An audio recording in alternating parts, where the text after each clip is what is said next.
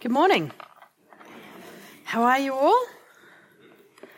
I'm in a room full of farmers, I realise, so most of you have been up for hours and hours.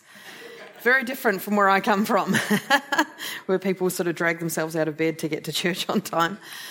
Great to be with you. We had a ball yesterday. I've really enjoyed being with you, and I feel very looked after and cared for, so thank you so much for being friendly and wonderful.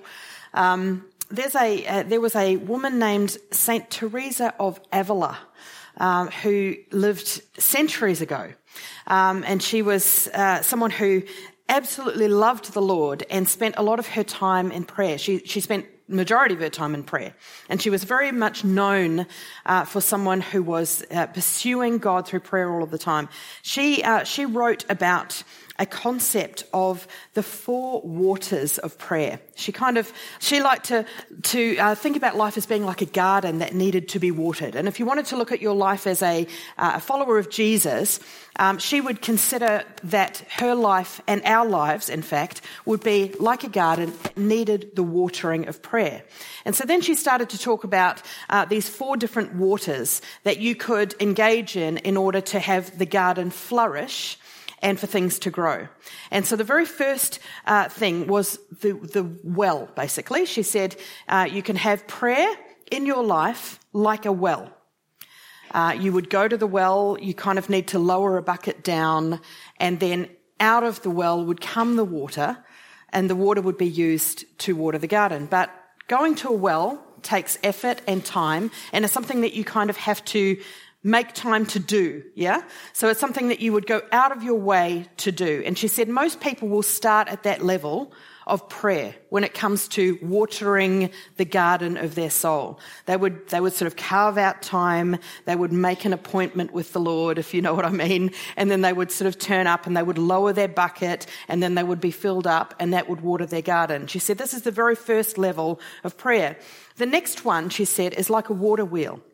Where there is a continual flow in a river or like a water wheel, but you would have to go to the water wheel and crank it in order to get the flow of the water.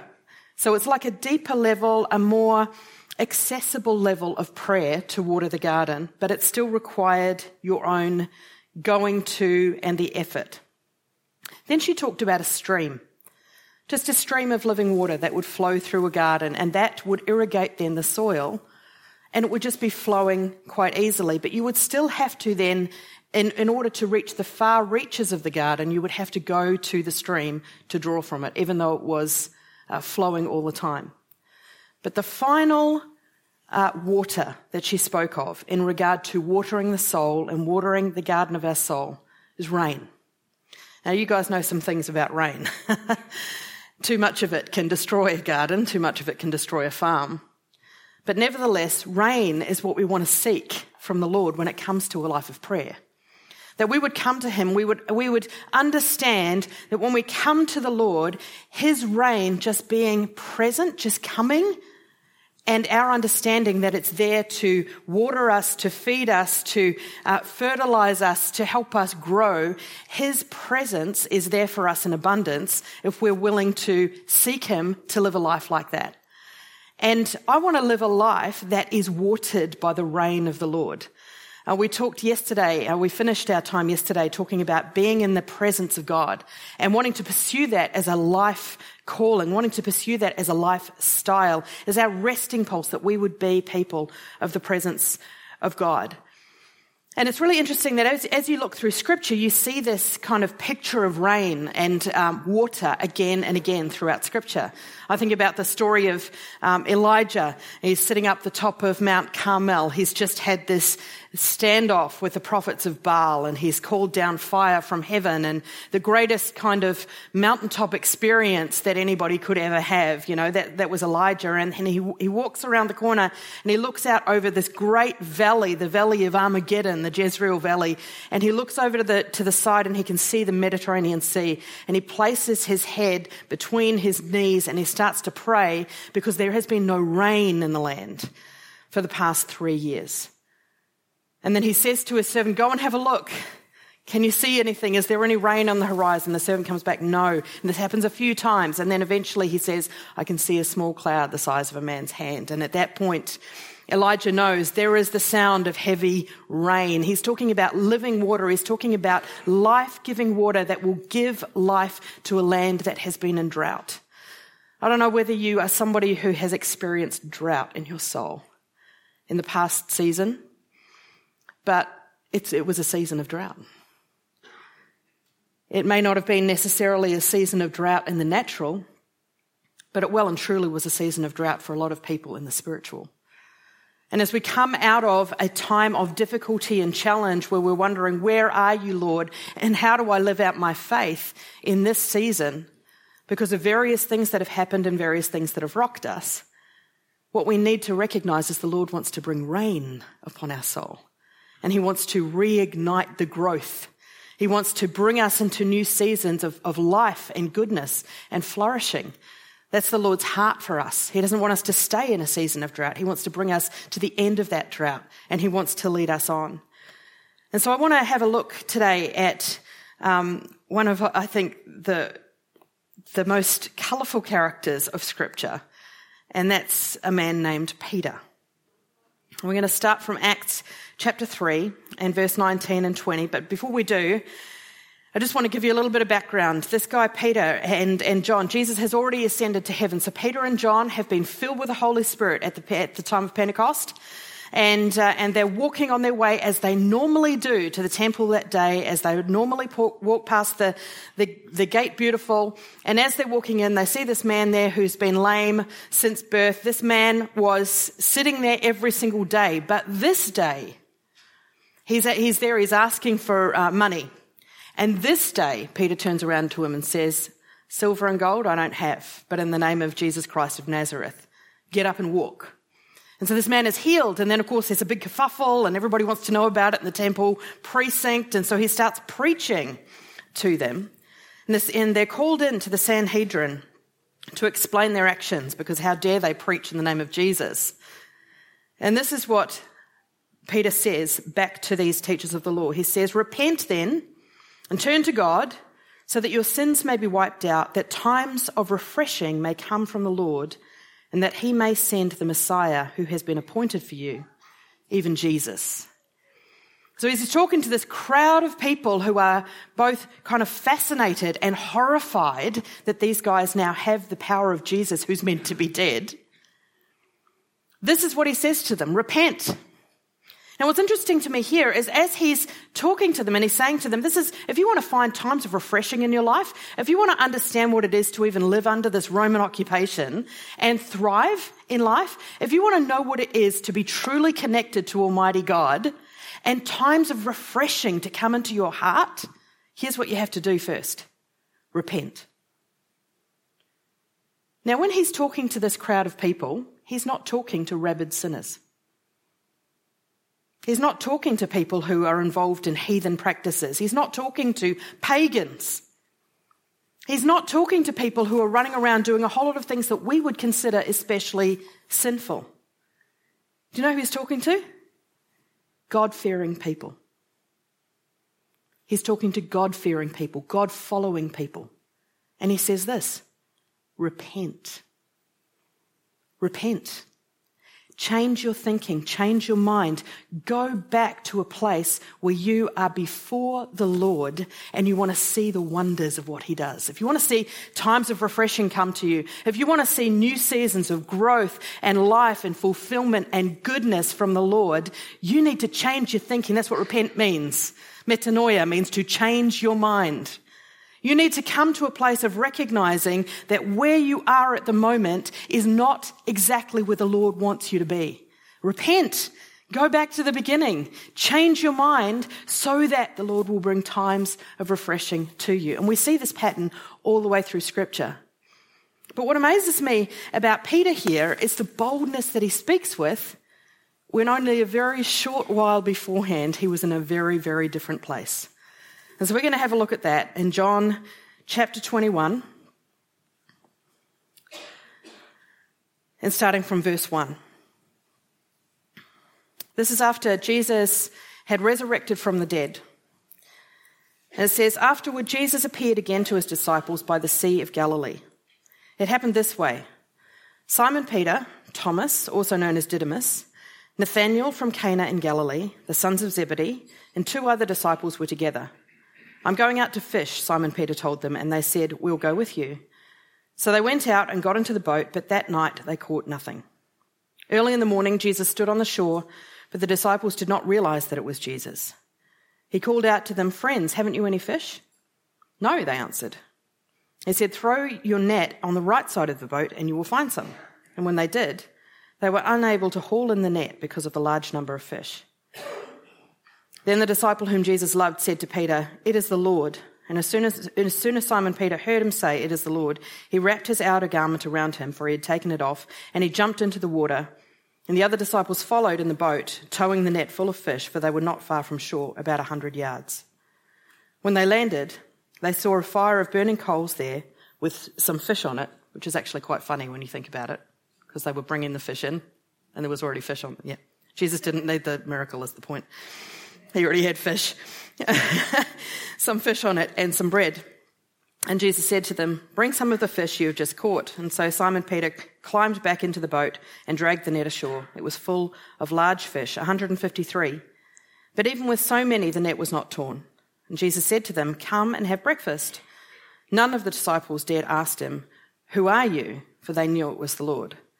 And Jesus came, took the bread and gave it to them and did the same with the fish. This was now the 3rd time Jesus appeared to his disciples after he was raised from the dead. When they had finished eating, Jesus said to Simon Peter, Simon, son of John, do you love me more than these? Yes, Lord, he said, you know that I love you. And Jesus said, feed my lambs. Again, Jesus said, Simon, son of John, do you love me? He answered, yes, Lord, you know that I love you. And Jesus said, take care of my sheep. The 3rd time he said to him, Simon, son of John, do you love me?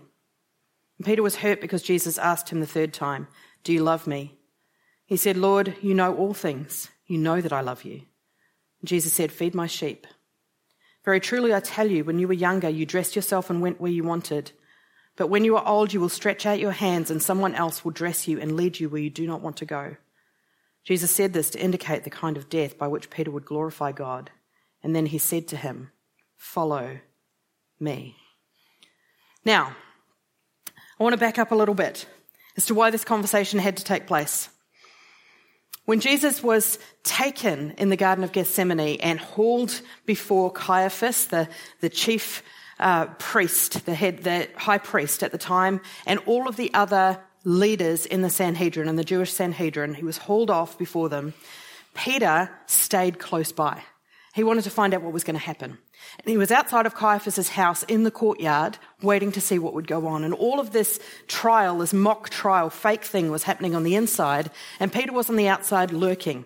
Now, to his credit, he was one of only a couple of disciples who bothered to stay near Jesus at all. But nevertheless, here he was, and he was just outside, but he didn't want to be recognized. And he had 3 people come up to him. Jesus had already said to him, you're going to deny me 3 times before the morning. He had 3 people come up to him and say, aren't you one of his followers? You're sure Galilean, like we can tell you Galilean. Aren't you one of his followers? And 3 times he said, no, I don't know the man.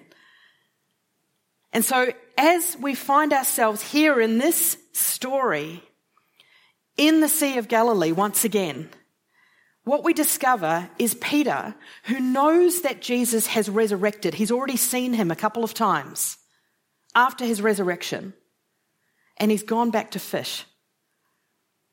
This is what someone does when they think they're disqualified. Peter had spent 3 years with Jesus. Jesus had said to him, on this rock I will build my church. He'd changed his name. He'd given him this great grand call.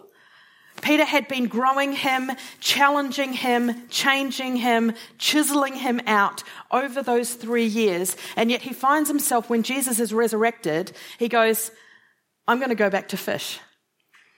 Now, Galilee is 3 to 4 days walk. It's not close to Jerusalem. So it's not like Peter's just going, I'm just going to go out fishing for the day. He's literally gone back home.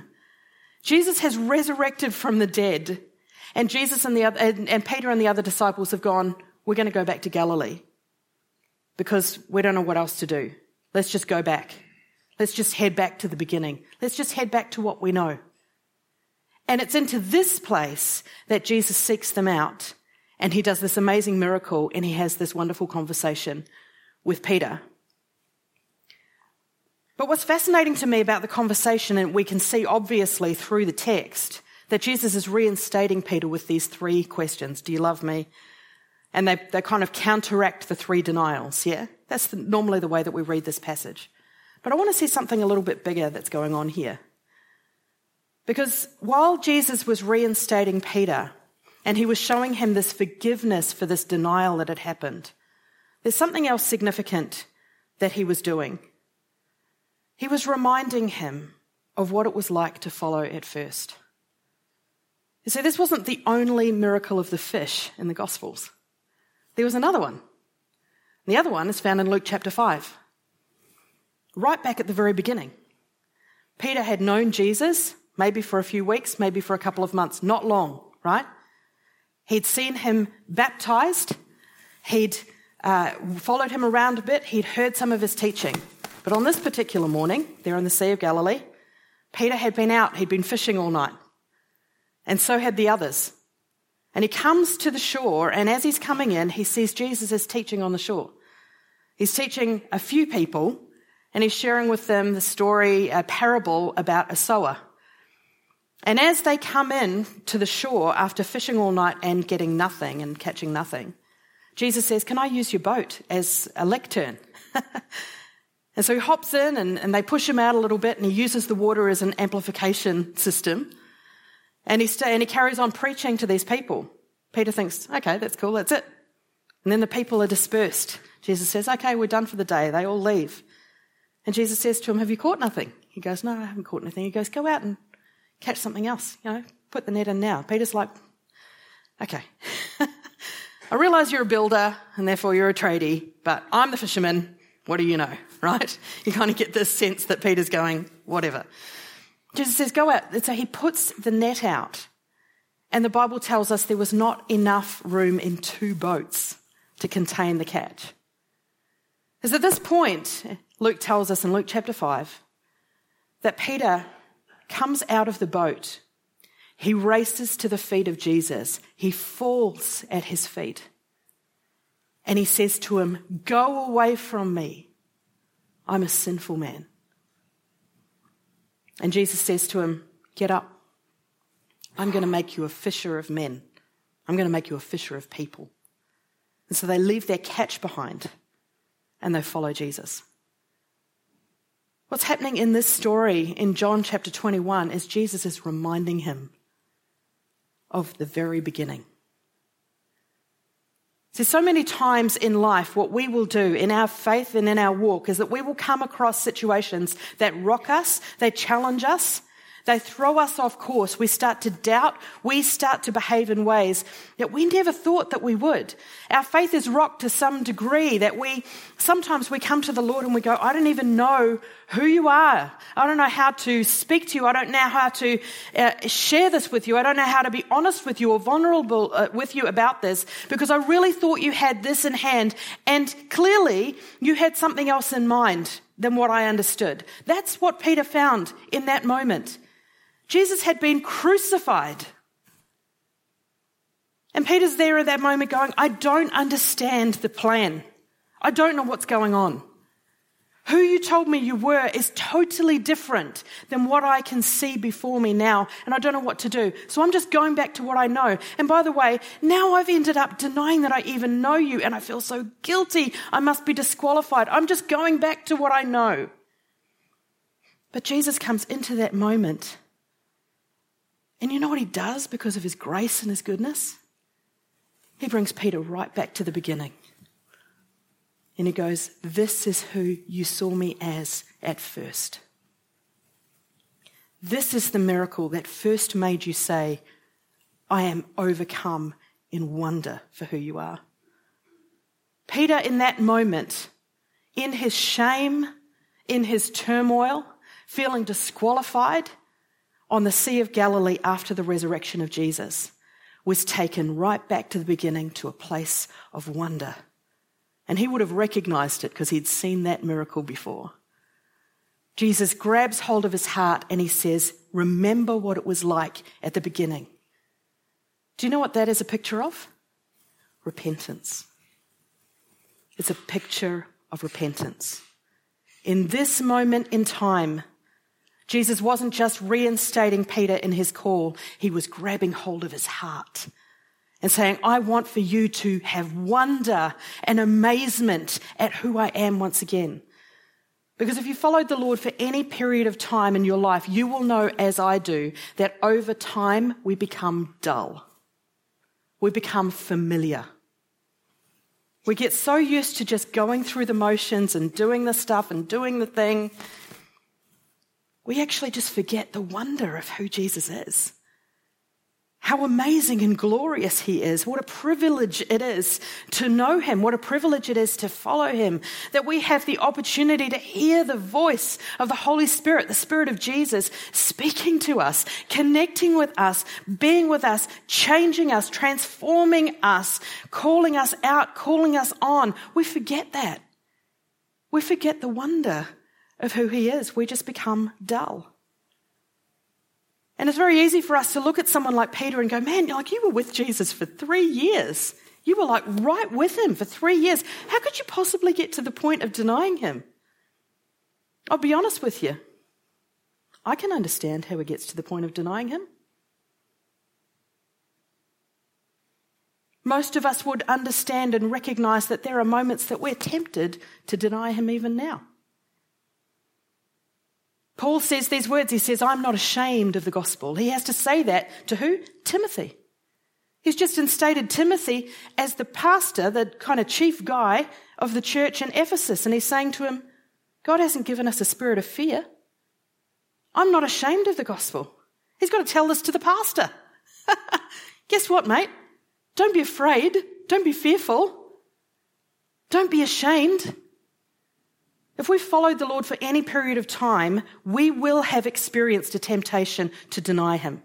We will have experienced the temptation to avoid telling people about him, to back ourselves out of a situation because we feel like we're not spouting the approved narrative, feeling like the minority who's not allowed to say this or experience that or share this or share that, that somehow Christianity has been placed in the box of something that should be private and never spoken about. Every single one of us goes through our life, through stages of our life where we deny him. We might not want to admit it.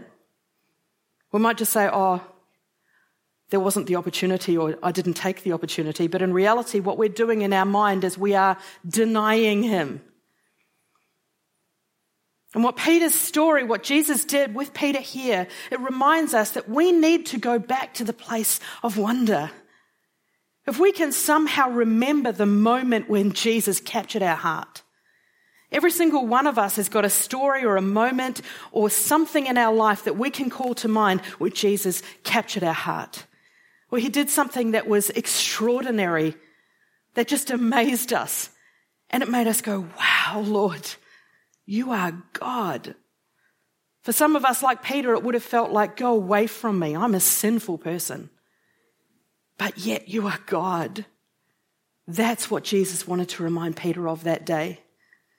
And you know what links the two stories together so fully? That first one. At the beginning of his ministry, where Peter was at his knees on the ground, go away from me, I'm a sinful man. Jesus says, follow me. And then 3 years later, there he is on the Sea of Galilee. Jesus is resurrected. He reinstates me. Do you love me? Feed my sheep. Do you love me? Feed my sheep. Do you love me? Feed my sheep. And then he says, follow me. This is what we learn in this story, is that the only person who can disqualify you from the Lord's work is you. Jesus doesn't disqualify us. He wants to bring us in. He wants to bring us back. We can say no and we can walk away. In that moment when Jesus said to Peter, follow me, Peter could have gone, I can't do it. Sorry, see ya. But Jesus was always there beckoning him. Go back to the beginning. Be prepared to repent. I want to tell you, over the past couple of years, the Lord has taken me on a a wild journey of coming back to that place of wonder. I've been in pastoral ministry now for 23 years. I know, it's hard to believe. I started when I was 2. 23 years pastoral ministry. And I want to be honest with you. 4 years ago, I was in a place of complacency. It was a job. I'm not embarrassed to tell you because I've repented from it. I would have been embarrassed to tell you about it at the time. It was a job. I went through a period of time where pretty much everything that I did in ministry was based in pride. I can do that. I know how to do that. I've got the skill for this. I've got the skill for that. So I'll do all of the things that I have the skill for.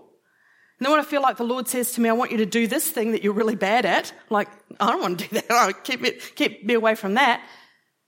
Because I'm trusting in my own ability, which is pride. There was a period of time at the end of last year when I felt like I was actually just watching a message being preached by someone else. And they were talking about fear of man. And I discovered all of a sudden this thumping in my chest as I realized that everything that I was doing in life was based in fear. What's this person going to think? What's this person going to say? What's the backlash of this going to be? What's the consequences of that going to be? And I didn't even realize how bound up I was about it. I ended up in a worship time on my knees sobbing, like ugly crying before the Lord. I have just been fearing everything that everyone else thinks. And he said these words to me. He said, as long as you care what other people think, you will never obey me fully. And my heart was broken by that. Because it's true. Because the people who I can see with my eyes will always win over the Spirit of God. But I was in turmoil at that point because then I'm saying to the Lord, well, what am I meant to do? I've got 40 years of habit to break. It's not just that the Lord could come and say, I could say, can you just release me from fear? And he'd go, yes, there, it's broken. Great. But I'm habitually fearful. I've got 40 years of habit to break. How do you do that? And so I'm saying to him, Lord, can you train me out of this? I felt like he said, yes, I will. And so I've been learning. Okay, I'm going to do this crazy thing. I'm going to stand up in front of a group of people and tell them all my issues. It's okay, because you're lovely, but I choose to not care what you think. Okay? This is what the Lord does when we allow him, when we open ourselves up and we say, take me back to the place of wonder. Take me to a place of repentance where I can be clean and open before you, where I can come back to that place where I recognize who you are and who I saw you as right at the beginning, that place of wonder, that place of amazement where God was at his fullest. I want to get rid of that feeling of just familiarity and dullness and daily come to that place of repentance. We think of that word repentance and we think it's somehow a negative word. I want to tell you, repentance is a gift. It is a gift given to us by God that we can come back to him daily and say, here it is, Lord. I've now gotten to a point, honestly, and I want to recommend it to you, of having a daily habit of every day coming before him and going, Lord, what do I need to repent of? Can you bring something to mind? And then if he does, just going, okay, I don't want that. Let's deal with it. And then if there's nothing there in that category, I go to the next category. You know what the next category is? What are the negative emotions? The angry feelings, the hurtful, bitter thoughts that I've got in my heart. Because if I have any of those things, guess what? They're not of the Holy Spirit. Those are not fruit of the Spirit. So let's repent of those. The next category, if there's nothing there usually is, I'll be honest. The next category is, what am I afraid of? What am I fearful of? What's hindering my trust in the Lord? If you start your day confessing those 3 things and repenting of those 3 things, I want to tell you, your ability to see Jesus for who he is increases incrementally. it just keeps increasing because it brings us back to that place of wonder. The fascinating thing for me is that over the past couple of years, as he's brought those three things to mind for me, the complacency, the pride, the fear, I recognise that Peter's issues were exactly the same. He'd become dull and complacent. He'd become prideful. I'm just going to go and do what I know how to do. I'm a fisherman. I'm going to go and do that. Rely on my own strength. And he was absolutely gripped by fear. He was so fearful of what people could do to him that he was prepared to deny his Lord. He was gripped by the same things, but Peter comes to a place of repentance, and then he can stand before these teachers of the law, he can stand before this group of people, and he can say to them, repent, so that times of refreshing can come to you. This is someone who understands what it is to come to a place of repentance, to see what it is, to go back to a place of wonder and amazement in who Jesus is. And then what happens? Times of refreshing come to him. Times of growth and goodness. Once the Holy Spirit is poured out on Peter, he becomes bold. This same guy who was in the courtyard of Caiaphas going, no, I don't know who he is, stands in front of the Sanhedrin and goes, repent. And then he does this massive long sermon and says to them, even longer than mine, and says to them, you killed Jesus. You killed your own Messiah. They put him in jail. And then they say to him, you are not allowed to preach in this name any longer. Do you know what his response is? He goes, well, you tell us who's best to listen to, you or God? Peter said that. The guy who denied him said that.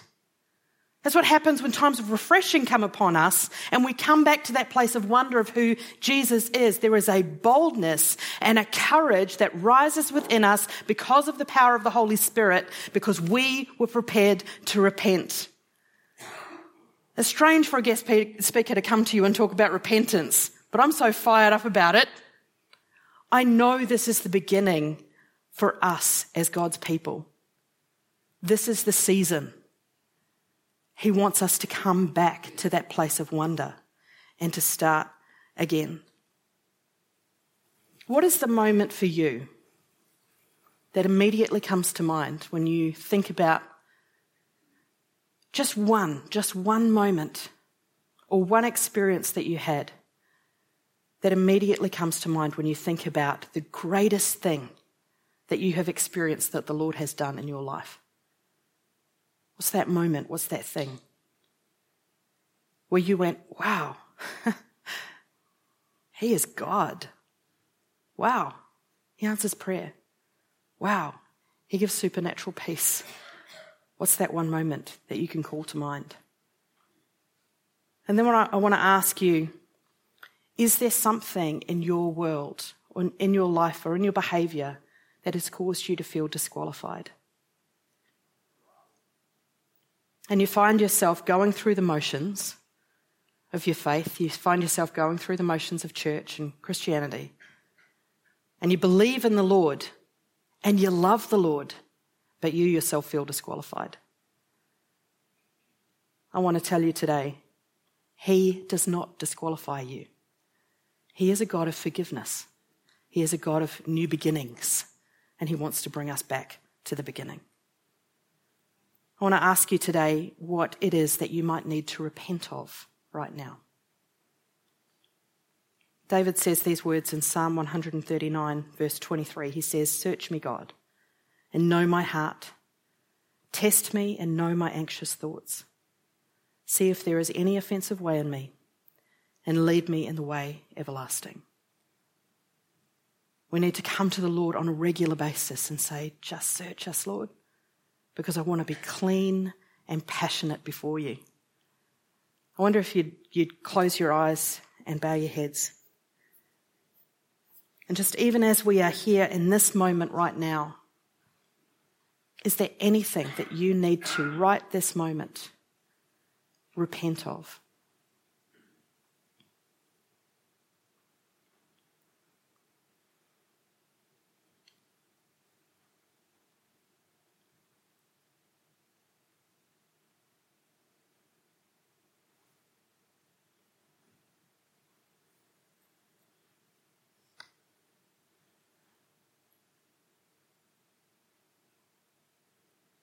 Just confess it to the Lord.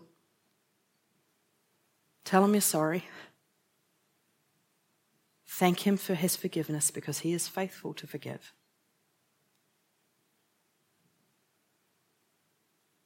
And ask him for a new beginning.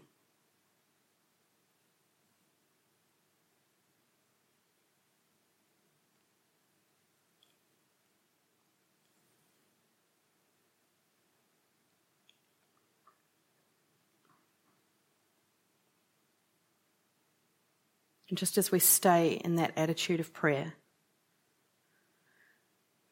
this is what the Lord says over you from Isaiah 43. But now this is what the Lord says. He who created you, he who formed you, do not fear, for I have redeemed you. I have summoned you by name. You are mine. When you pass through the waters, I will be with you. And when you pass through the rivers, they will not sweep over you.